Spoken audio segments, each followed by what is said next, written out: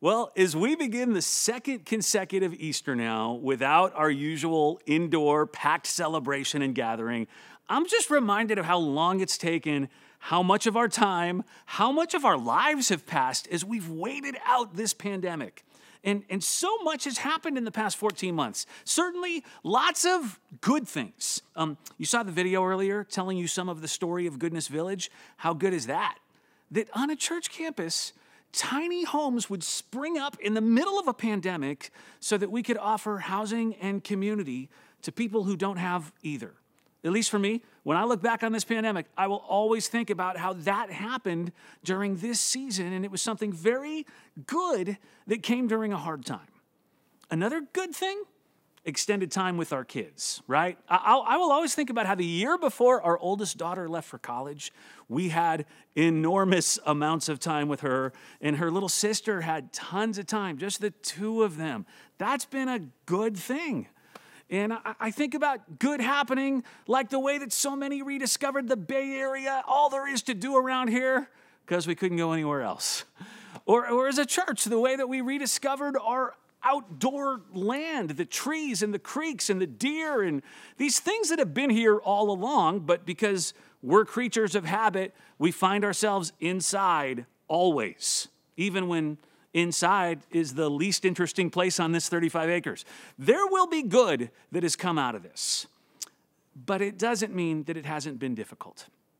I was talking just last week with a person in our church, and there are lots of people like her, who lost her business in this last 14 months.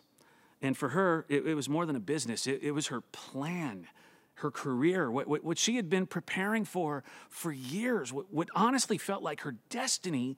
She watched this business die right in front of her, helpless because of the pandemic and the lockdown, nothing she could do. It's kind of what I mean when I say it's been difficult. Or I think about a few couples that I've spoken with. It's been difficult because they've had dreams about a wedding. They grew up with a picture of what they hoped their wedding would be, saved up money the past few years, picked a venue, said yes to a dress, sent out invites, people from all over the country who would fly in, join them in the celebration. And while their relationship might be strong, when this pandemic hit, they did not have the wedding of their dreams. Some have postponed it, others settled for something really good, but not the dream, because the dream never involved friends and family having to watch the wedding on Facebook Live. The dream died. I've met a few people, get this, there are a few people here at Crosswinds who I've met that moved here to the Bay Area right when the pandemic hit and everything shut down. And they knew that moving to a new place where you don't know anyone is hard, and the plan was to get here and make new friends. Friends you meet at work, friends you meet at a new church. But work turned into staying home in their apartment on Zoom calls all day, and church turned into a YouTube video. Or if you come to our outdoor gathering, people staying 6 feet apart, and church turned into people wearing masks so that half the time you can't tell who it is enough to be able to know whether you've already met them. And their new start somewhere here has died a little bit. That's difficult. Maybe the most difficult thing, and I think at this point this is something many of us can relate to. A lot of us have lost people in this pandemic. Not too long ago, I officiated a memorial service here on campus for a woman who lost her life with COVID. She was a mother, a grandmother, so sad. A few weeks ago, I was here on a Saturday handing out communion. People could drive up and get it from us and then bring it home to watch as they, to take the elements as they watch the service. I talked to a person as they came through who told me that they had lost their mother this year. The hardest part, not getting to see her throughout this while she was in hospice or be face-to-face because of COVID. This has hit so close to home for so many of us. I'll tell you, Crosswinds, there's a person that you saw here every Sunday. He was part of our Frontline team. Frontline is our team that handles security and medical emergencies, and they greet you every Sunday and welcome you onto our campus back when things were normal. All right, a few months ago, he got COVID-19, went into intensive care, and many of you knew and saw Alvaro every week. Even if you didn't know him, he served you every week. and he's no longer with us. And as we gather this Easter, I just think one of the things we need to recognize, many of us, most of us have been experiencing some real loss or death. When I say death, I mean the death of hopes, dreams. I mean the death of plans, and I mean the death of people. You can probably think of things in your life that you've had die. I remember my first run-in with death. My parents had bought me a hamster. He was gray and brown, and he lived in a plastic cage with a wheel in it and some tubes in it, and I named him Snuffleupagus, and he was great. He was a great first pet, and I was convinced that Snuffleupagus lived the perfect life. I mean, he got food and water, and he didn't have to go to school. I thought he had the perfect life, until one day, I came home from school, and Snuffleupagus the hamster had gnawed its way out of the cage. It actually chewed its way through the plastic. I didn't even know that was possible. And my hamster went missing. All right, we looked everywhere, couldn't find him, until one day we went down in the basement, and there was a smell. And we found that my hamster had burrowed his way into an old mattress that we were storing down in the basement. And let me put it this way. He never burrowed his way back out. And so we threw out the mattress, and we threw out Snuffleupagus. And I did what any affected, sensitive, caring about their pet kid does. I got another hamster. That was my experience with death at an early age. Inevitably, we all learn about it one way or another. Although as parents, sometimes as parents, we try to delay our kids being exposed to it, right? A little over 13 years ago, we were moving to California. My daughter, Quinn, was 4, and she had 2 goldfish named Flippy and Foo-Foo. She was 4. Those are great names when you're 4. And I knew we were moving. It's going to be a long road trip. It wasn't just the 10-hour drive here from Las Vegas where I was a pastor. We had to stop at a few different places. We actually had a wedding to go to in San Diego on the way. And I knew the goldfish were not going to make that drive. And I knew we couldn't put them on the moving truck. And so I came up with an idea to have my daughter, Quinn, avoid death. I told her that the pet store offered this great service where they would ship your goldfish to another pet store in the new town where you move. And I told her that once we got settled in California, we would go to PetSmart and pick up Flippy and Foo-Foo, that they would be there waiting. By the way, don't look to me for parenting advice, okay? I'll just tell you right now, if you're new to Crosswinds, we do not pretend to be anything other than flawed, messed up people who are trying to work it out, and thank God for forgiveness. But I flushed the fish down the toilet, told her they were on their way to California, which indirectly maybe they were. I don't know where the sewers lead. And when we got here, sometime after we were settled, we went to the store to pick up her fish. Now, this is the big test. What's going to happen? Will it work? No doubt that we can find 2 goldfish that look like them, but will she be fooled? We find an employee, and we ask him to take us to the fish area, pull him aside and say, just roll with us here. Andrea walks Quinn up to a giant tank of goldfish. By the way, my wife was in on this. This is not all me. She's not innocent. And Andrea says, do you see Flippy and Foo-Foo? And without missing a beat, Quinn says, right there and right there. And 2 minutes later, we're out of the store and on our way home. Crisis averted. But let's be honest. The crisis is not averted forever, because sooner or later, everything dies. And as I said before, maybe you've been faced with that lately. Yes, in regards to people, but even with your plans or your hopes or your dreams, you know, that word dead is such an interesting word.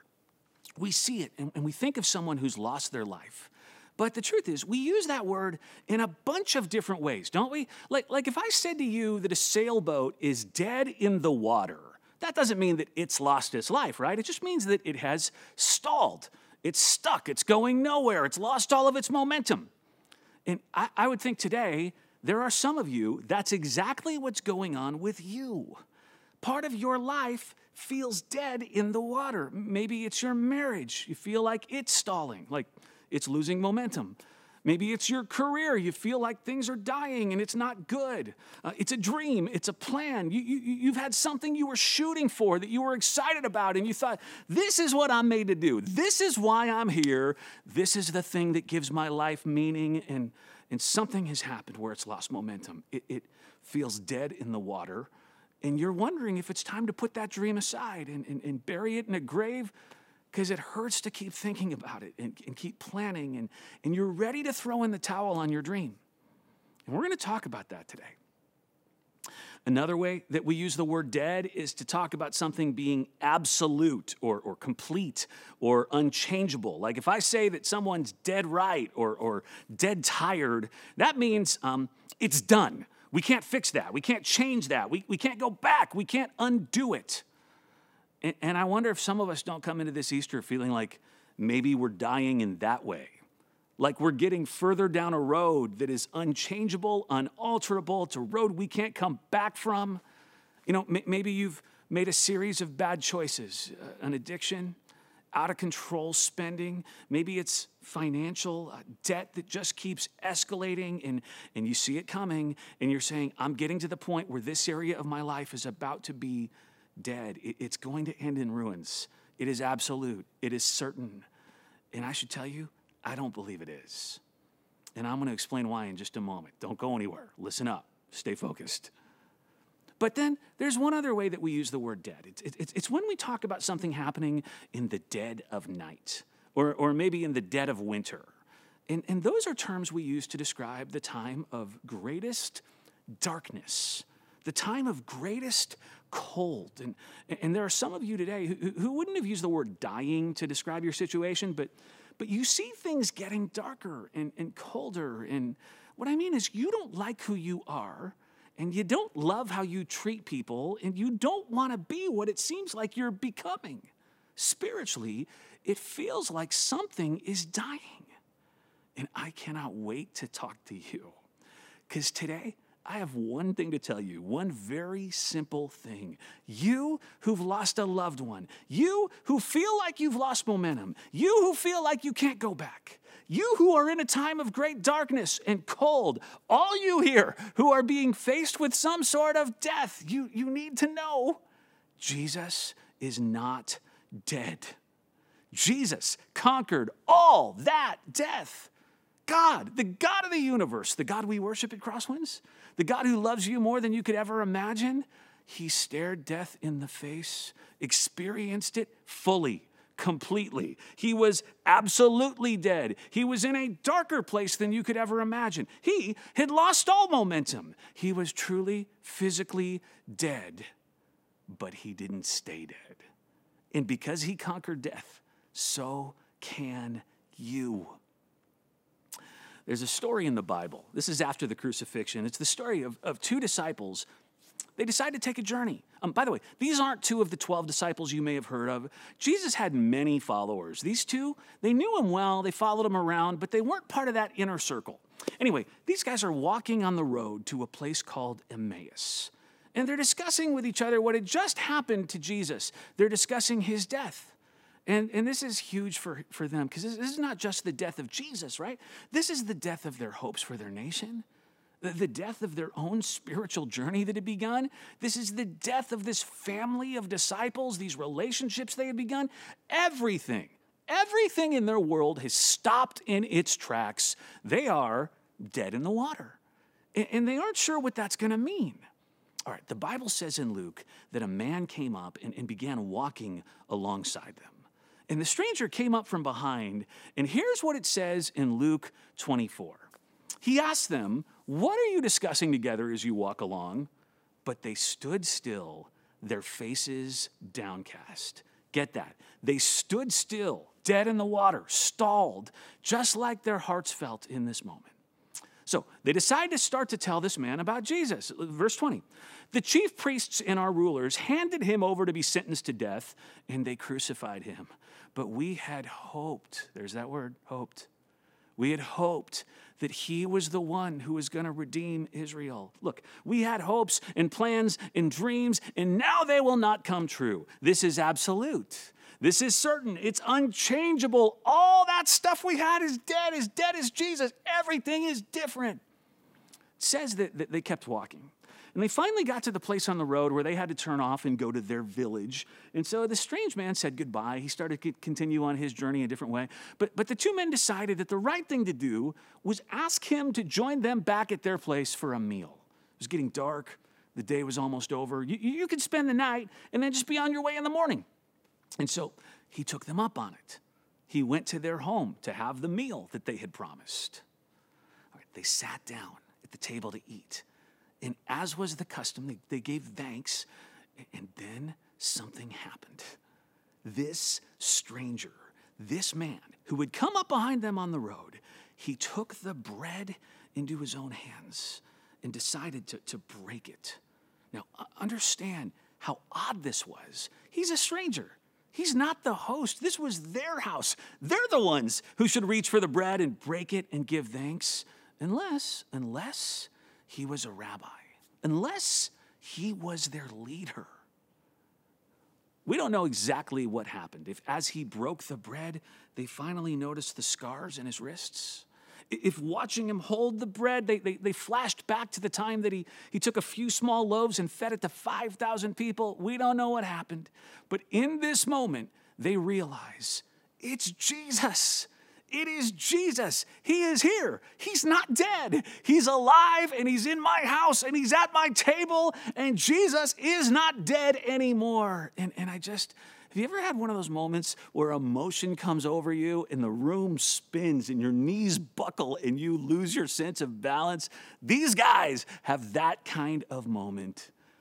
And when they collect themselves, he is gone. Jesus is gone. Now, get this. These two disciples are overjoyed. And one of them says, we've got to go back to Jerusalem and tell everybody.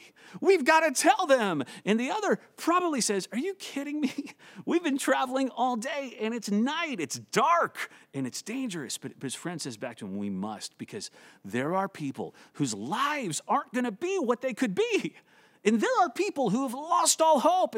And there are people who think death is final and they're giving up. And they think that God's plan for them is through. And they don't know that Jesus is not dead. And so they rush off to Jerusalem in the middle of the dark. Because now the dark doesn't seem so dark. And now they have momentum. They can't sit still, whereas before they were dead in their tracks. Now they can't stop moving. And what felt so unchangeable, so absolute that their dreams were over, it was absolutely wrong. And they get to Jerusalem, and they find the place where the disciples were hiding, and they burst in, and they say, stop everything. He's not dead. We saw Jesus. He's alive. I saw him. I looked him in the eye. I took bread out of his nail-scarred hands. He is not dead. He's alive. You, disciples, sitting here ready to give up, ready to throw in the towel. You who think like we did that Jesus could be so easily defeated on the cross, you've got it wrong. It's been 3 days. He is alive. Jesus is not dead. And the disciples looked back and said, we know, we saw him too. Where have you guys been? Okay, this Easter, you watching, who feel like something in your world is beyond repair. Your job, your finances, your marriage, your relationship with your kids, your relationship with your parents. If you feel like your dreams are dead and your hopes are dead and your chances to be something else are dead, you have got to know this day is all about declaring one thing: Jesus is not dead. And as long as Jesus is not dead, your hopes don't have to be either. He can bring life back to your marriage, and he can bring life back to your future. He can bring life back to you. I mentioned earlier that there might be some of you here who feel like you're in a sort of darkness, kind of a sort of cold, like maybe spiritually you've stalled, or maybe spiritually you're too far gone and you can't get back. And I need to tell you, the Bible talks about this thing that you might be feeling right now. It says in Colossians, you were dead because of your sins And because your sinful nature was not yet cut away, the Bible explains that that spiritual darkness and that lack of momentum, and honestly, that feeling of disconnect from God, it's because of sin in our lives. And I think most of us understand that. I grew up understanding that. I had sin, and it got in the way of me and God and us having a better relationship. I understood that. But I'll tell you, that's about all I understood. I grew up thinking, with all the things I've done, I'm somewhat dead to God. He's written me off. Again, maybe you can relate to that. How could a holy God look at somebody like me who, even when I try my hardest, still seems to find a way to think hurtful and say hurtful and do hurtful things? And so I did an awful lot of rule following to try to keep my connection to God alive. What I found? The rule following just made me feel more dead. Trying to prove to God that I was worthy, fighting to prove it, I just felt more and more deadened. And it didn't matter how much I tried. I felt like I couldn't get momentum because there'd always be something that I would do, what the Bible calls sin, stopping me in my tracks. And for me, what that led to was that dead of winter, that kind of dead of night darkness. A darkness that pointed to something that wasn't quite right. Okay, here's what I didn't understand, what I wish someone would have explained to me earlier. That while my sin made me dead, Jesus gave me life. Look at the rest of Colossians 2:13. It says, yes, you were dead because of your sins, but then God made you alive with Christ, for he forgave all our sins. And what I have since found, what the Bible really says, it doesn't say that God's idea is for you to be dead to him because you're so bad. It says Jesus came so that you can have life and have it with abundance. I love that word, abundance. When I hear it, I think enough. I think overflowing. In fact, I think too much, so much life that it spills out of me. And that's God's plan for you, his hope for you, his dream since the moment he created you, that you would overflow with life. But God knew that sin was standing in the way, this thing that brings a deadness, that stops momentum and creates darkness and feels so certain. And so what he did, he sent Jesus to take your sin with him to the cross. Here's what 2 Corinthians 5:21 says, that Jesus, who had no sin, became sin for us. I just want to say that again and ask you to let it sink in. Jesus, who had no sin, became sin for you. He took your absolute, complete, dead-in-the-water darkness on himself and died with it. He died with and for your sin. But it doesn't end there. That was Friday. Friday, he was dead with your sin. But Sunday, he was alive. Alive with life for you. Friday, he was dead. Sunday, he had conquered death.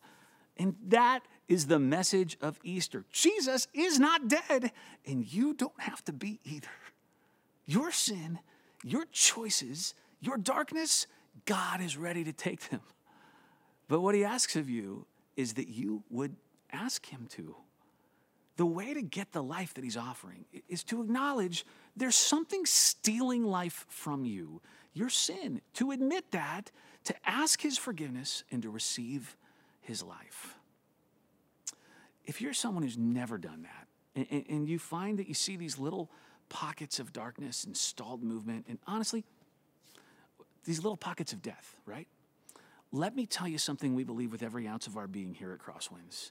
It is never too late to become who you might have been. The person that God designed you to be, the person that's filled with life. And I'm going to pray, and if you want to receive his life today, because of Jesus' death and resurrection, the life he can give, I'll ask you to pray with me. What better day to do that? The day we celebrate Jesus conquering death. Let him conquer death for you. Let's all bow our heads and we'll pray. And if you want to pray today to ask Jesus to give you this life, make my words your own. You don't have to say them out loud. Just in your head, make my words your own words, all right? God, I come before you this Easter, and I admit that there's sin in me that brings death. And as I sit here, I know that you offer life through the death and resurrection of Jesus Christ. So God, I ask you right now in this moment to take the sin from me that's kept me dead, forgive me, wash me clean, and infuse me with your life. God, as I pray this prayer, would you give me your life? And as you do, I thank you for loving me and saving me from death. Amen. At Crosswinds, whenever someone prays a prayer like that and asks God for his forgiveness and his life, we have these things called grace walls that we invite people over to. They're just these walls that you see behind me right now, actually, that we built with sockets in them for you to screw in a light bulb, and they light up. But they're more than just wood and electricity, because they represent God's light in the darkness, his life in the death. And we're going to leave them out on our campus this week, outside, over on our bridge, right on the bridge. If you've never been out here, you can't miss the bridge. But we're inviting you out. You can stay socially distant if you want. You can wear a mask. And we'll have some bulbs there all week for you. And we want to invite you to come up to one of the walls and take one, screw it in, and light it up, representing what God is doing and is going to continue to do in your life. And I would encourage you, share this with someone. Do what the two disciples did that we read about. They ran to tell the others, Jesus is alive. And maybe you want to reach out to Crosswinds, one of our pastors, and share what Jesus has begun to do in you today. Now, in just a second, the band is going to do one more song. And I want to ask everyone, all of you, to take a moment, would you, and think today about what area of your life has started to feel a little dead. We want to give you some space as you hear this song to reflect on that. Maybe you've already identified that. But once you do, we want you to take time as you hear this song that is all about new life to pray, asking God for whose new life in that area. It might be your marriage, might be your sobriety, might be work, other relationships. It might be the most important thing, you and God, and you're feeling deadness there. As our band celebrates the resurrection of Jesus, would you ask for that resurrection to be made real in your life right now?